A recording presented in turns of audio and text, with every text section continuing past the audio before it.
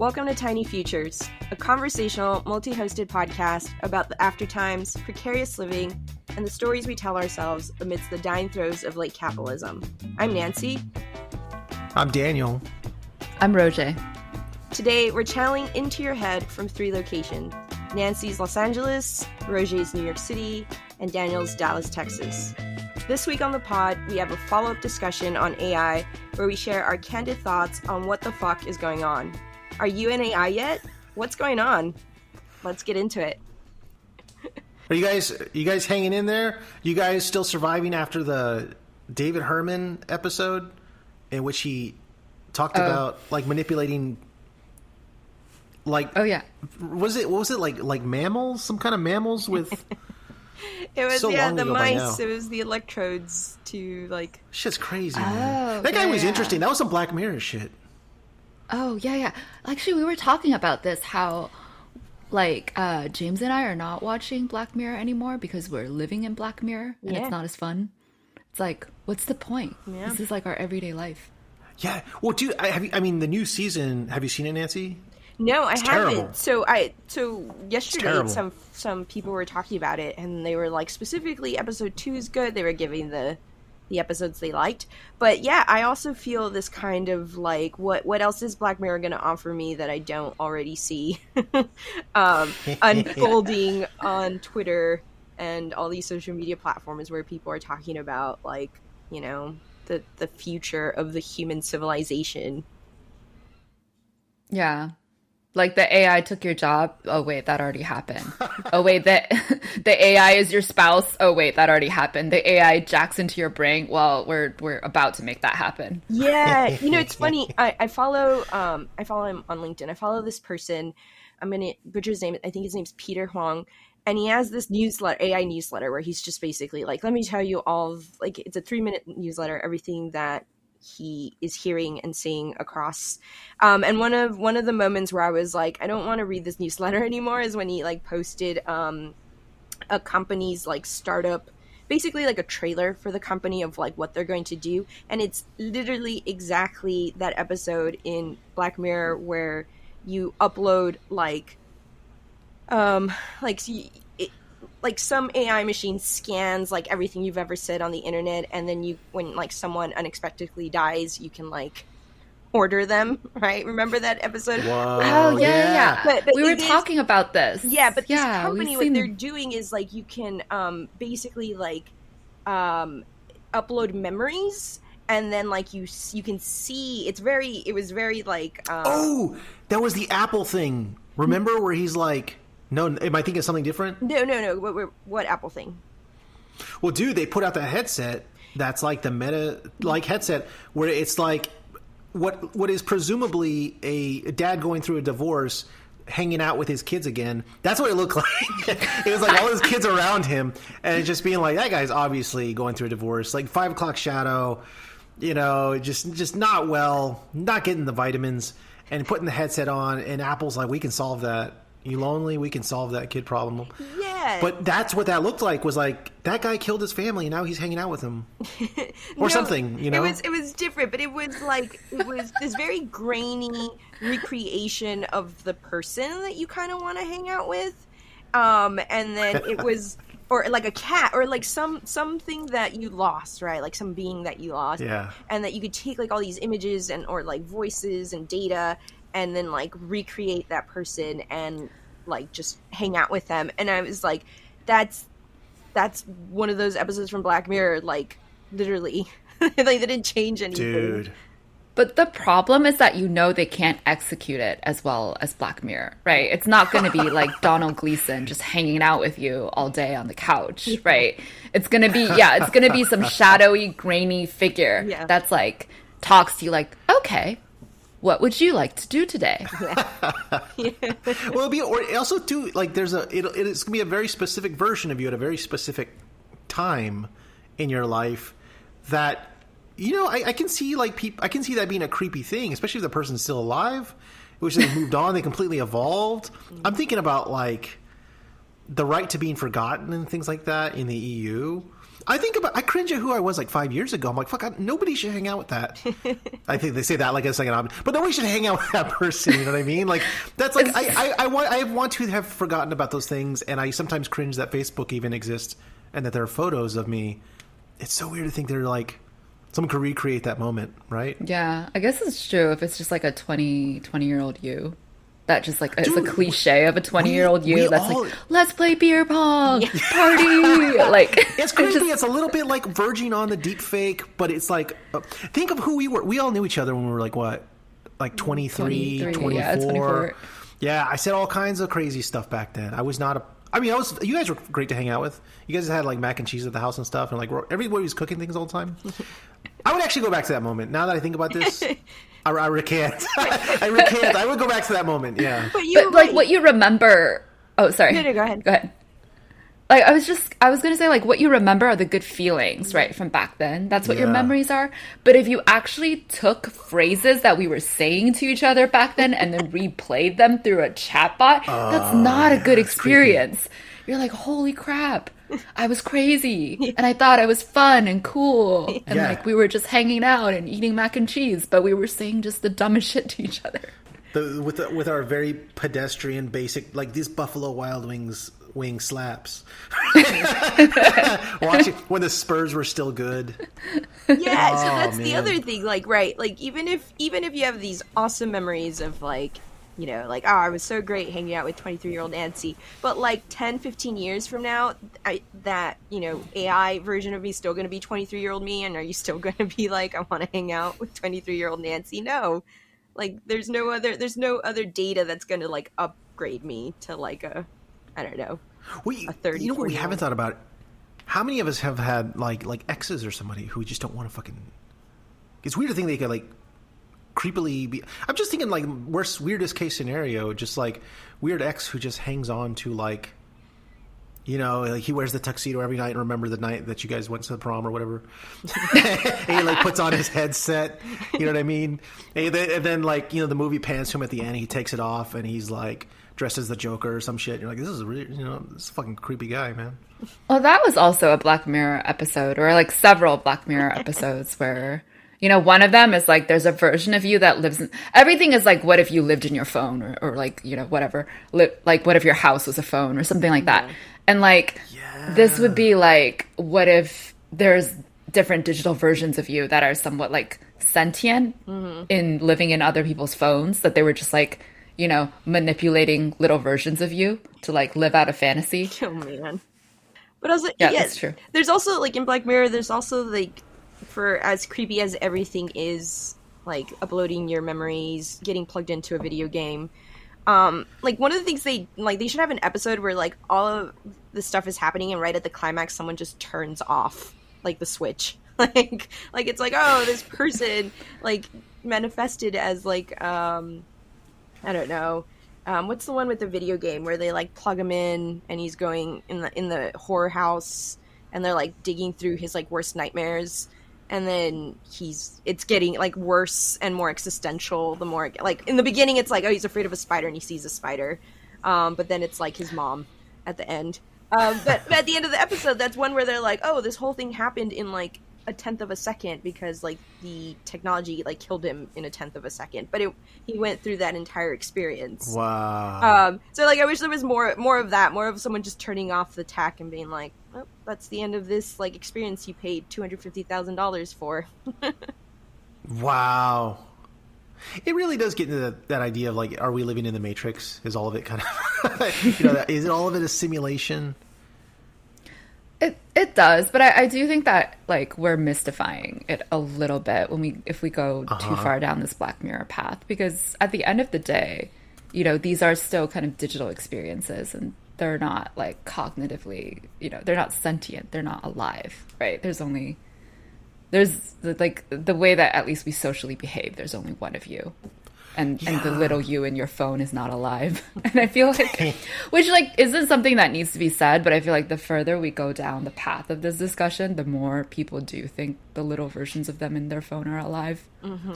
Well, I mean, there was definitely, I have two thoughts of this. I mean, with writers, there's definitely like the persona, the public image, and then there is a sort of the private life. And I I think of them as two very distinct, different people. I think more of like what we get on the podcast, like me talking to you guys, I feel more like I've known you guys forever. This is kind of like who I am. But I also think that like we've seen, sort of like the little images, and we've seen like the deep fakes and things like that, where you can recreate someone's voice, or you can recreate you can make them do things that they don't want to do with AI. And I feel like this is something we haven't really talked about, in which for the voyeur, for anybody, and then all of us are potentially on this stage with all of the metadata we've put out in the last, since 2006, 2007, right? Since we've been on Facebook, since we've been online, or whatever it was. There's so much metadata out there that any of us now, you don't have to be a celebrity anymore. It can be kind of deep faked. And so there's this collapsing of like what the public and the private is to what the desire of whoever the voyeur is needs from you, if that makes any sense. Which is a kind of creepy thing that a portal that AI is open. And we think of this in terms of like, I think people have talked about this in terms of like deep fake with pornography, and deep fake with sort of like, some of the really edgy kind of weird dark web shit. But I do think too that like they can create, and this is more maybe a darker thing than even that, they can create just enough disinformation, just enough to create like alternate realities. You can get from the world what you want from it. And what does that do to a human? Yeah. I think I have a couple different thoughts on this. So one part of this is kind of how much of the economy is already, if we think about it, content creation. And what content creation depends on is a certain kind of personal branding. Like what is your image is worth. Right. And what your branded voice is worth. Like, so if you're an author, like your particular kind of authorship. So the threat to that AI poses is like, I think it's pretty self-evident, is that there is no such thing as like copyright, and your labor and the brand that you built doesn't belong to you. It technically could belong to anyone with the technology, which with OpenAI, it is like pretty like reproducible and pretty scalable. So there's like the labor side of that, but then I don't know what to think about the larger narrative side. So I assume you're talking about like QAnon and stuff like this, where it's very easy to produce a kind of narrative like that goes viral. I'm thinking even more basic than that. Like people, kind of like what we're talking about, like the divorced dad who needs from his kids what he needs to get from them, but it's really not based in any kind of reality. It's based in maybe like a memory, or even like a shadow of, or the desire that is the center of the memory. And as we saw during the pandemic, people getting more and more siloed into their silos, right? The overall sociological impact that's going to have on people who are kind of, I think, veering into or curious, or by circumstance of just life or their jobs, are going to get sucked into the metaverse, or get sucked into whatever that thing is, that sort of second life situation. And I think the end of it is not good. I don't see that experience being very satisfying to most people. Sure, yeah. Like, I think I don't really know that much about Second Life. I know the metaverse right now, it doesn't have, it has like less than 1 million active users, which is like kind of pitiful compared to what Facebook's audience should be. But yeah. I think like if you just have an experience where it's completely virtual and just you, and you know that, I don't think that can be sustaining or satisfying for anyone. And digitally, I think what makes something like Second Life seductive is that you are interacting with other people on some level, right? You go into a virtual space and there's other people in the same virtual space, or you have to think that there are. You have to assume that there are. Like a man reliving his memories in a virtual space by himself is madness, right? This is not self-sustaining. That's what I'm saying, yeah. For a real person. I wonder how much of this kind of, like, you said it's sort of not satisfactory. You didn't use that word. Anyway, I wonder how much of this is also generational. Like, one of the things I've been noticing is that, like, these younger people are a lot more sort of like willing to live on the internet in ways that like us, like millennials, aren't. And by live, I mean like use the internet, use social media as a way to sort of to do a lot of things, like not just like create content, but also just to, for example, there's some person created an app that they sold, and the app was like, oh, send like good messages to people. Like we live in a world where like there's so much negativity, and it was a really popular app specifically amongst like 15-year-olds who wanted validation through these anonymous messages. Like, so it's like you don't know who's telling you you're a fun person to be around. And like I would rather hear it. Like I don't think I'd get the same kind of satisfaction reading messages that are just coming in going like, you're so cool, you're so awesome. But that's something that like currently 15-year-olds are like, it was a successful app. It had something like 1 million users for during the beta testing phase. So like I don't know how much of where we're headed with this kind of like digital life is that people are going to embrace that aren't like us, right? Like we're like, no, we don't want this. But I don't know if these 15-year-olds, when they get to be like 25, 30, are going to be like, this is awesome.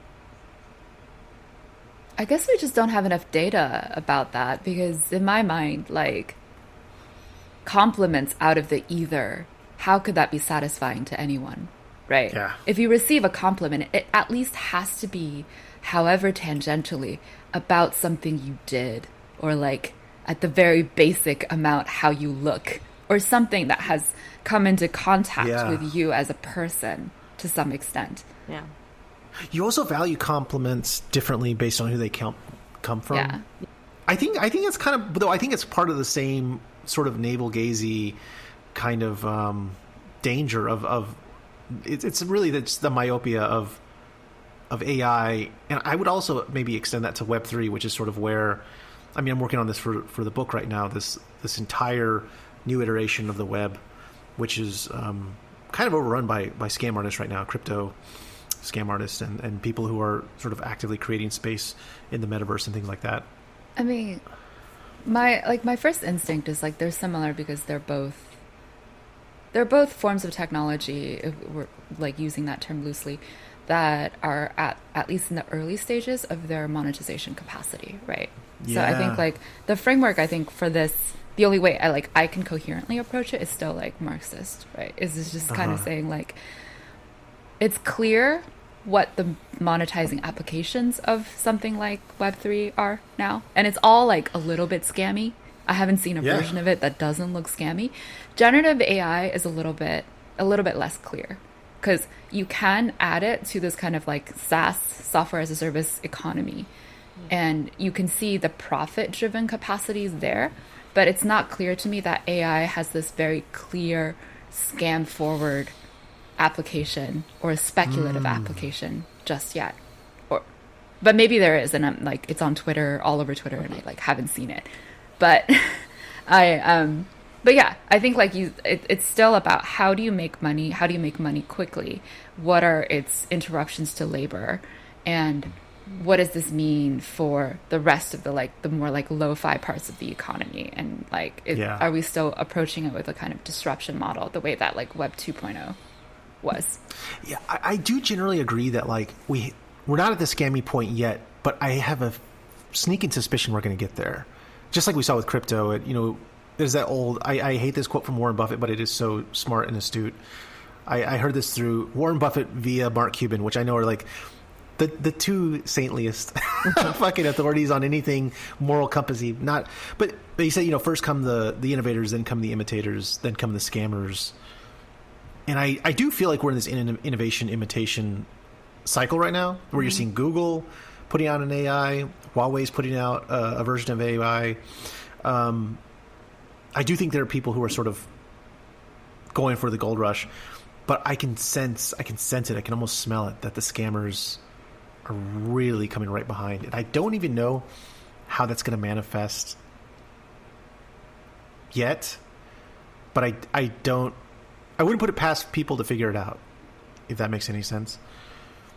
Yeah, I can see how it contributes to low level scams like very clearly, because you could just use an AI, like what you can do with a successful generative AI in terms of sending out spam to like old people, being like, your Netflix account has been canceled, please send me $500 to like those like applications are endless. Well, this is happening in Mexico, where they're finding that they're doing like express. This has always happened in Mexico. They've done express robberies where or phone robberies where they'll call you and say, "I have your daughter. Pay us $5,000, dollars, or else we're going to take a finger off, whatever." And if they could actually mimic a voice, but they have enough metadata to like make it a convincing fucking voice on the other end of the phone. That's terrifying. Yeah, I just think of the implications of all that stuff.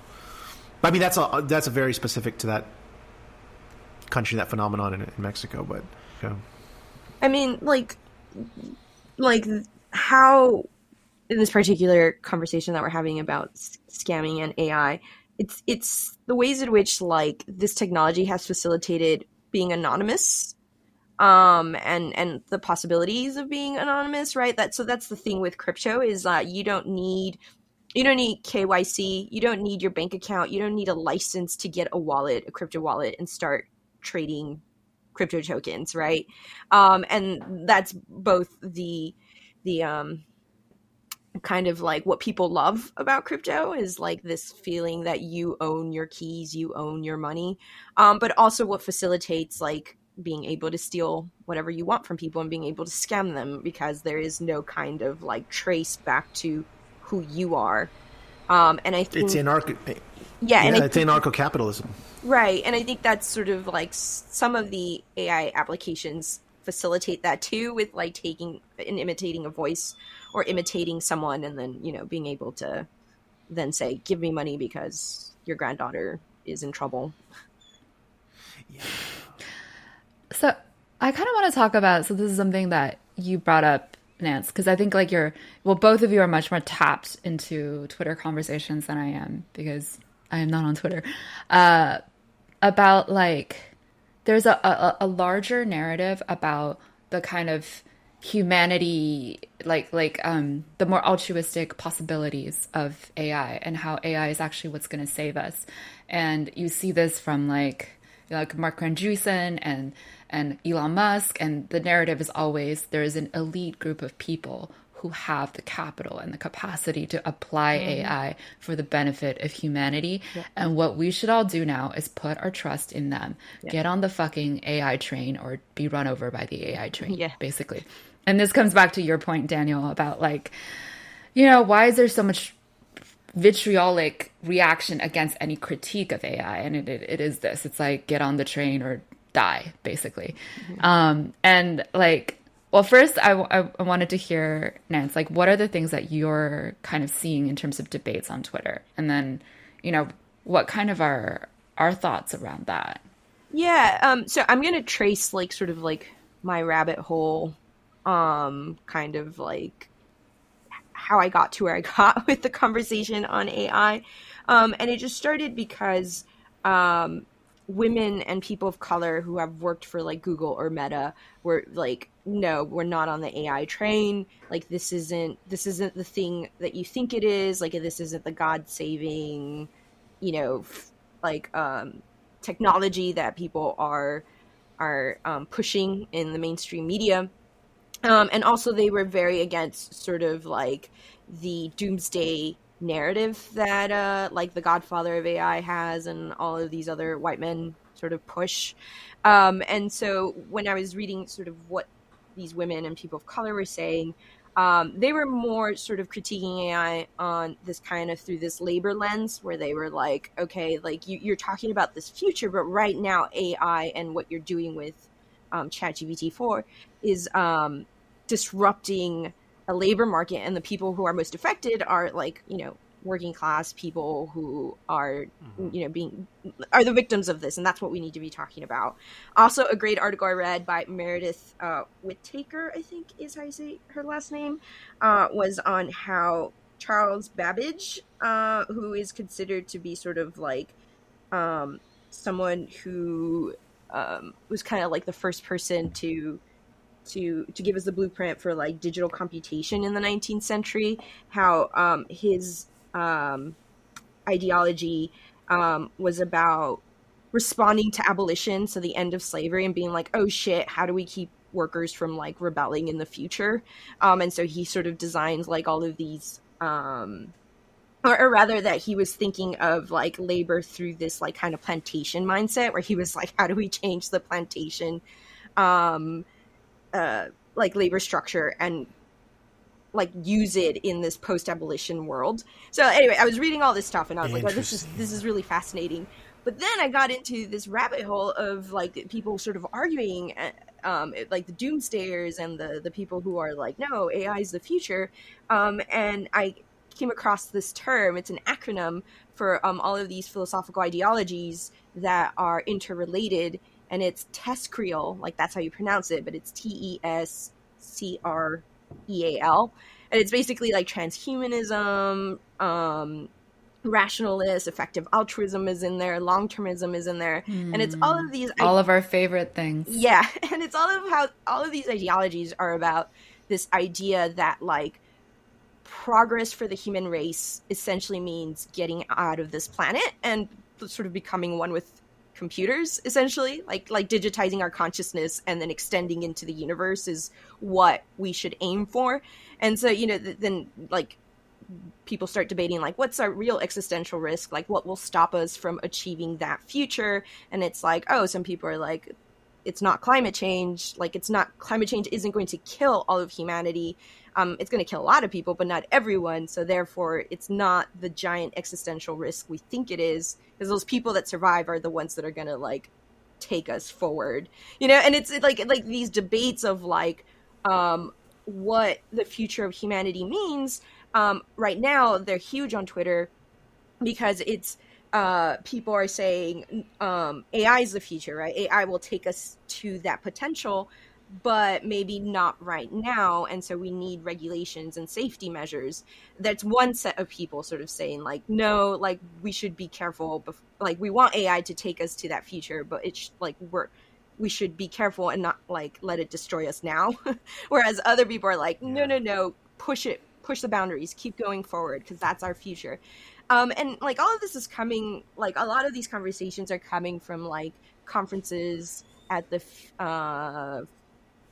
Future of Life Institute in the UK, and just to see the money that is going into this institute, from Musk, from, you know, other big tech people, like even the OpenAI CEO, who's like given money for like cryogenic centers so that you can freeze people and shit like that when they die. You know, like to see like whack job. Yeah, to see all of like these little like ways in which money is filtering into these institutions and like corporations is insane. And so people are like on Twitter like, we're going to like show you how horrible these philosophies are and these tech, you know, elites are. And then the tech elites are like, you're just stopping progress. Like you're just getting in the way. It's not as bad as you think it is. So that's been like my rabbit hole on Twitter, just like people attacking each other and being like, you're a naysayer, or like you don't know any better. But the money's the real deal there. Like how the money's filtering through. Like for as much as they're arguing, there's money. There's a lot of money here. Yeah. It's, I don't know, but the whole thing is like,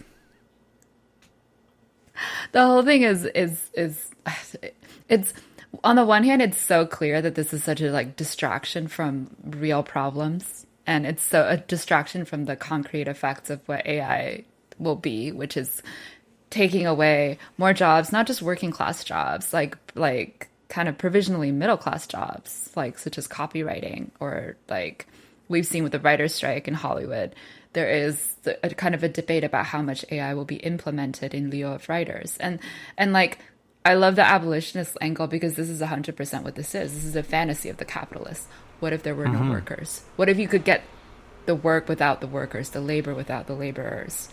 And the sad thing about like the structure of what AI is that it's still contingent on human labor. It cannot improve without the contribution of human labor, but it gives you the illusion that the human can be erased and disappeared from the system, when all it do is like repeatedly scrape itself, right? Every iteration It's a process of learning that requires human input.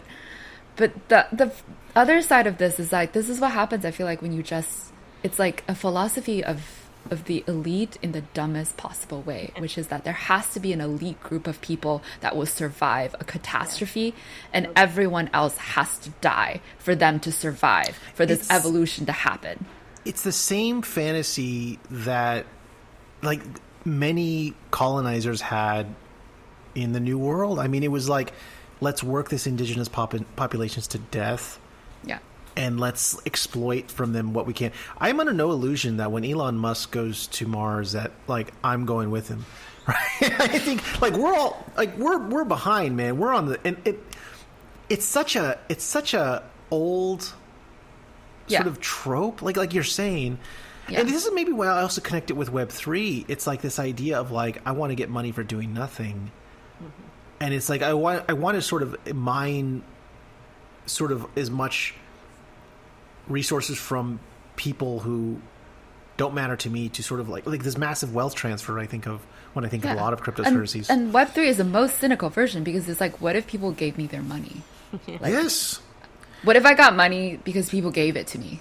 Yeah. That's it. I mean, and which is kind of what investment is. Like, well, what if I got money because investors gave me money? Because I was smarter than everyone else, right? Exactly. I started a poo meme coin, and I arbitraged it or whatever, and I was like, look at what I got. Everyone should invest 300% to the moon, FUD. But yeah, I think I with both of those, with crypto, not to link them, I hadn't had plans to bring crypto up today, but I can't help but think of them at once in my mind, because I think they're the same kind of scam. They're the same kind of, like, trust geniuses. Of course, the geniuses know what's best for humanity. We should, and a lot of that too, I think, is, there was the guy who, man, I'm forgetting his name all of a sudden, but he worked at Terraform Labs. Someone asked him point blank. They said, which Terraform Labs was the creator of the failed stablecoin Luna, and he is he's sort of like a whistleblower on crypto stuff in the community, and he said something to the effect of, I think people trust innovators and these crazies, like, I don't mean that in a pejorative way, but I'm thinking of, like, the Sam Bankman-Frieds, right? The people who are, have convinced themselves of the lie of, like, effective altruism, or the people who are like the Elon Musk of the world, who are just actual open bigots, because in a very complex and a nebulous landscape, they're so sure of their answers. Mm-hmm. And there is, like, literally the definition of con man is, I mean, it's a confidence man. Like, you are supposed to be so fucking confident in what you have to sell. But the people who are really, I think, not, and I don't indict everyone in this, because I do think there is probably some just like I think there's useful applications to Web3, I do think there is useful stuff for AI. I mean, who doesn't? I think about this with recommendation letters specifically. Like, how many of those do we write, you and me, Nancy, a year? Mm-hmm. And wouldn't it be so nice if you could just, like, be like, and they're all the fucking, it's a formula. Mm-hmm. You know what I mean? Wouldn't it be nice to write it? There are practical applications for it. Not that I do that with my own students, but I think of the possibilities. Yeah. But you have maybe also a sign that those recommendation letters are dumb. Like, oh, they're totally dumb. Yeah. Well, it's what it is like open face, like just blatant nepotism. Like, who wrote your letter and do I know them? And I think they're unfair on a multitude of levels. Yeah. We see all of this, like, this capitalist way of thinking across different industries. Obviously, like, AI big right now, the tech industry, a lot of money. But I mean, that was the narrative of what everybody's been talking about this week about the submissible, the Titan, was someone that was like, I'm an innovator, fuck these regulations, and like, fuck everything that you're doing to hold me back. Like, this is top engineering, trust me, believe me. And so people are like, yeah, innovation, sure, here's a bunch of money. And then, we see the disaster that happened because this person was like selling the idea that he is doing something to better our progress in this particular case when it comes to, like, deep water exploration, right? But, like, that's the logic that all of these elites have, which is, trust me, I'm doing something new and it's going to make something 10 times better. And then venture capitalists and investors are like, here's a bunch of money. And then, what crypto calls retail, which is like us, with like $10, we're like, yeah, I want a piece of the pie, you know? And then like ultimately we're the ones that end up losing, and the venture capitalists leave with all the money they gained from it investing early into these, whatever they are, whether it's the submersible, whether it's a crypto company or an AI company. The parable of the submersible is interesting you bring that up, because I feel like the parable of that is that it's possible. Is it too early for this to have a parable? I've been thinking about it. Well, the guy believed in his own lie. Yeah. Like he was to the point where he was I mean, like engineer, everyone who deals with carbon fiber. I not that I'm a carbon fiber expert, but like they make bikes out of them and shit. You see them shred all the time, and I'm like, I understand there are different grades of carbon fiber, but I'm just like, any kind of statics expert would be like, when you look at how many tons are crushing down at that depth, you're going to build something out of carbon fiber, this thing that shreds. Well, they also use it for space travel, right? Like, yeah, carbon but fiber. Space is one thing, because I imagine that there's not a lot of like pressure in outer space. I don't know. I'm not an engineer, but I think at the bottom of the ocean, man, how many was it? Something like 13 tons of fucking pressure per square inch onto a piece. But the thing is, whether it was carbon fiber, whether it was steel, he believed it obviously wasn't effective, right? And he believed in his own lie. And that's the scary thing about the Musks and the ChatGPT. You can believe in your lie so much because you have to sort of get investor money that you end up just you Pied Piper all these people down this other path. And if that's something that has like a lot of sway, like crypto, like humanity. I mean, crypto I feel is like the preamble to AI in many ways, I feel like, because you can see how well that has gone. And then you just think of AI and you're like, wow, you have that same energy Pied Pipering all these other people. It seems like a bad idea, man. Yeah, and the gall to call it humanity, right? Like, right? Yeah. To be like, invest in humanity, which is me, which is like rich people, because realistically, we are the only ones who deserve to survive. We're the creators. Yeah, we're the artists. They want so bad to be artists, man. They want so badly to be. They want to be gods. Yeah, I guess it's the ultimate artist. Yeah. I guess. Yeah. I was reading someone was tweeting about the fact that like some major newspaper called the CEO of OpenAI, I forget his name, Sam something. They called him like an AI genius, and they're like, he's literally just a venture capitalist. Like, he does not design. He's not an engineer. He's not a software developer. He's literally the person that brought the money to make this possible. But we've blurred the lines of like, here's this person that represents OpenAI, and therefore we're going to think that he has all of the knowledge about AI. And it's like, no, he's just the guy with the money. Like, that's it. That's literally all he is the guy that brought the money. And other people built it, and other people know how it works. He's just the face of it. Yeah. I mean, this is the terrifying thing. There's such, especially during the pandemic, such concentration. There was such a concentration of wealth that, do you feel like even if you wanted to resist AI on a personal level, like you might, you can in theory like not buy crypto, for instance, like Web3 stuff. But the way AI is going, like, if they build it, do we have to come? Can you avoid it? I mean, I think if it's going to be built into, because if you think about like Web 2 infrastructure, there's no way that we can really avoid it, right? Because we all work in the cloud. But like, if generative AI is kind of built and added to this kind of infrastructure, no, you can't really avoid it. But I think like the problem is that these larger narratives to me almost have nothing to do with like how AI is operating now and its more immediate applications and the kinds of jobs that it threatens at this particular moment. This is like a shot to the moon that I don't even understand. It's like people are saying now that we have this chatbot that can like write a great essay, you know, we can now cure cancer and we've solved space travel, so that's great, and we don't need doctors anymore. Like, I'm just like, like, it is so unhinged, like where we are right now and where our foregone conclusion about where we're gonna get because this works right now. Yeah. I do love. Sorry, you said we don't need doctors anymore. Did you guys hear about that lawyer that got in trouble for like citing cases that didn't exist because he was making ChatGPT do his work for him? Because ChatGPT was so confident. They're like, yeah, but This is a con man. That's what I'm saying. That's what I'm saying. like, oh yeah, these are real. These are real cases. yeah, And he's like, my oh, okay. yeah. Shit. Could you imagine that client? That's gotta suck so bad. Oh God. To know that you're fucking, and you know that lawyer probably was like fucking con man to the next level, to just be like collecting money and then just being like, just mailing it in with fucking ChatGPT. Yeah. I do think, okay, so because it's a submersible, I want to bring this back to James Cameron, who is our king and overlord. Yeah. Not to talk about his strange video about what happened. I haven't seen it. Oh, it's a whole thing about how he had built a submersible himself that works way better. But oh, nice. That's comforting. That's cool. And how he knew the moment the story broke that it had imploded. Sorry, he also said that but it's he true. felt it in his bones. I read that quote where he's like, I felt it in my bones. He's our overlord. I'm Team James, but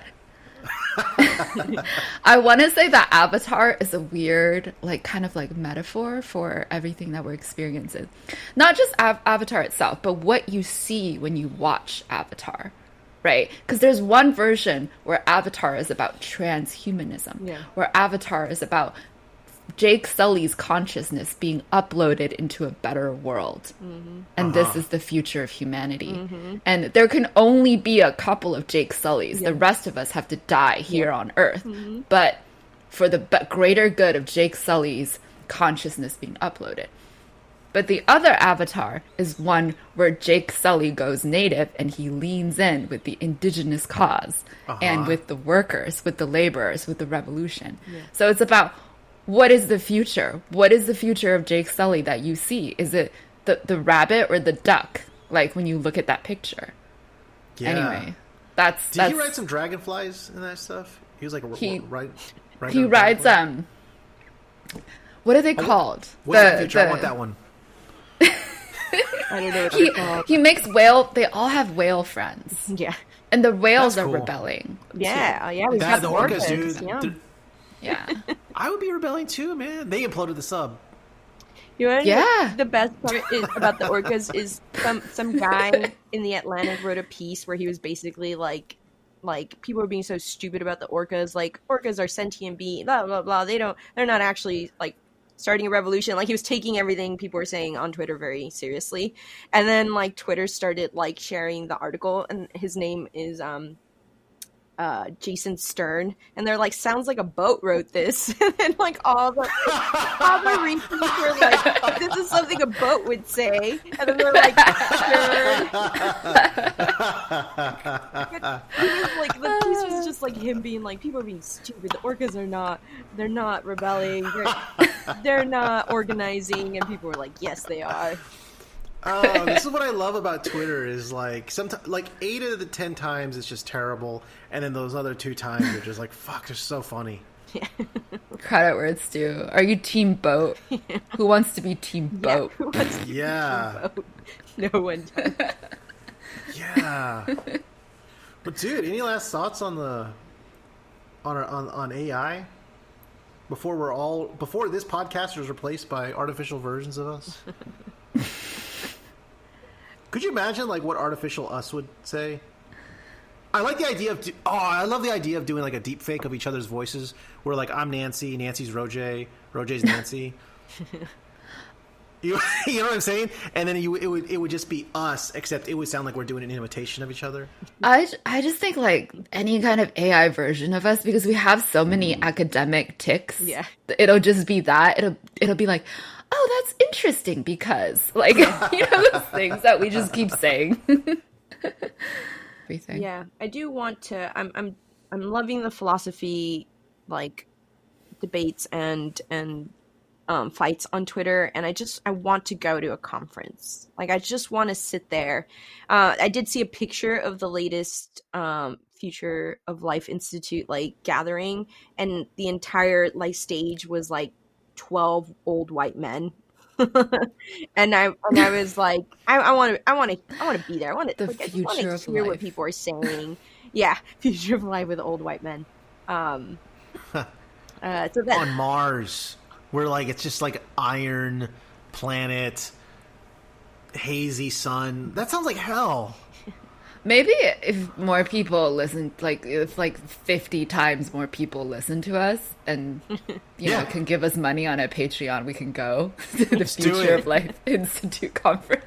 Yeah, we should do it. Where is that at? It's in the UK. I think it's Oxford University. We should make Ruth go, and then just she's like, people talk to Ruth. Oh, she could be our UK correspondent. Yeah, be like, we can get her a hat, Tiny Futures. Yeah, I get a t-shirt. I'll invest in that, like a t-shirt and stuff. Like, send her. Ruth, let us know. Comment, like, and subscribe. And then put in the comments if you're down to be the UK correspondent. We'll put some, we'll give you like a welcome basket, some fucking Weetabix, or I don't know what you put in there. Some wine gummies, I don't know, some Manchester United some swag. Tiny Future coin, we create a crypto. Just give her an NFT. Yeah, of us. Just an NFT of somebody spilling mac and cheese on the floor, and then just looking crestfallen or something. I'm just thinking of things that have happened in that house that you guys used to live in. I feel like, do they have any webinars? Maybe we could watch one and then we could talk about it. Yeah, I'm sure they do. Also, this like page of futureoflife.org is hilarious. And Morgan Freeman is an I wish like you could see it in the pod, but this is the picture of the food of old white men. I'll send it to you guys via text. Oh man. Dude, the average cholesterol score is like 106. I don't want to go to Mars with you, man. Like if it's like nah. Yeah, those are all people who would not survive a trip to Mars. No.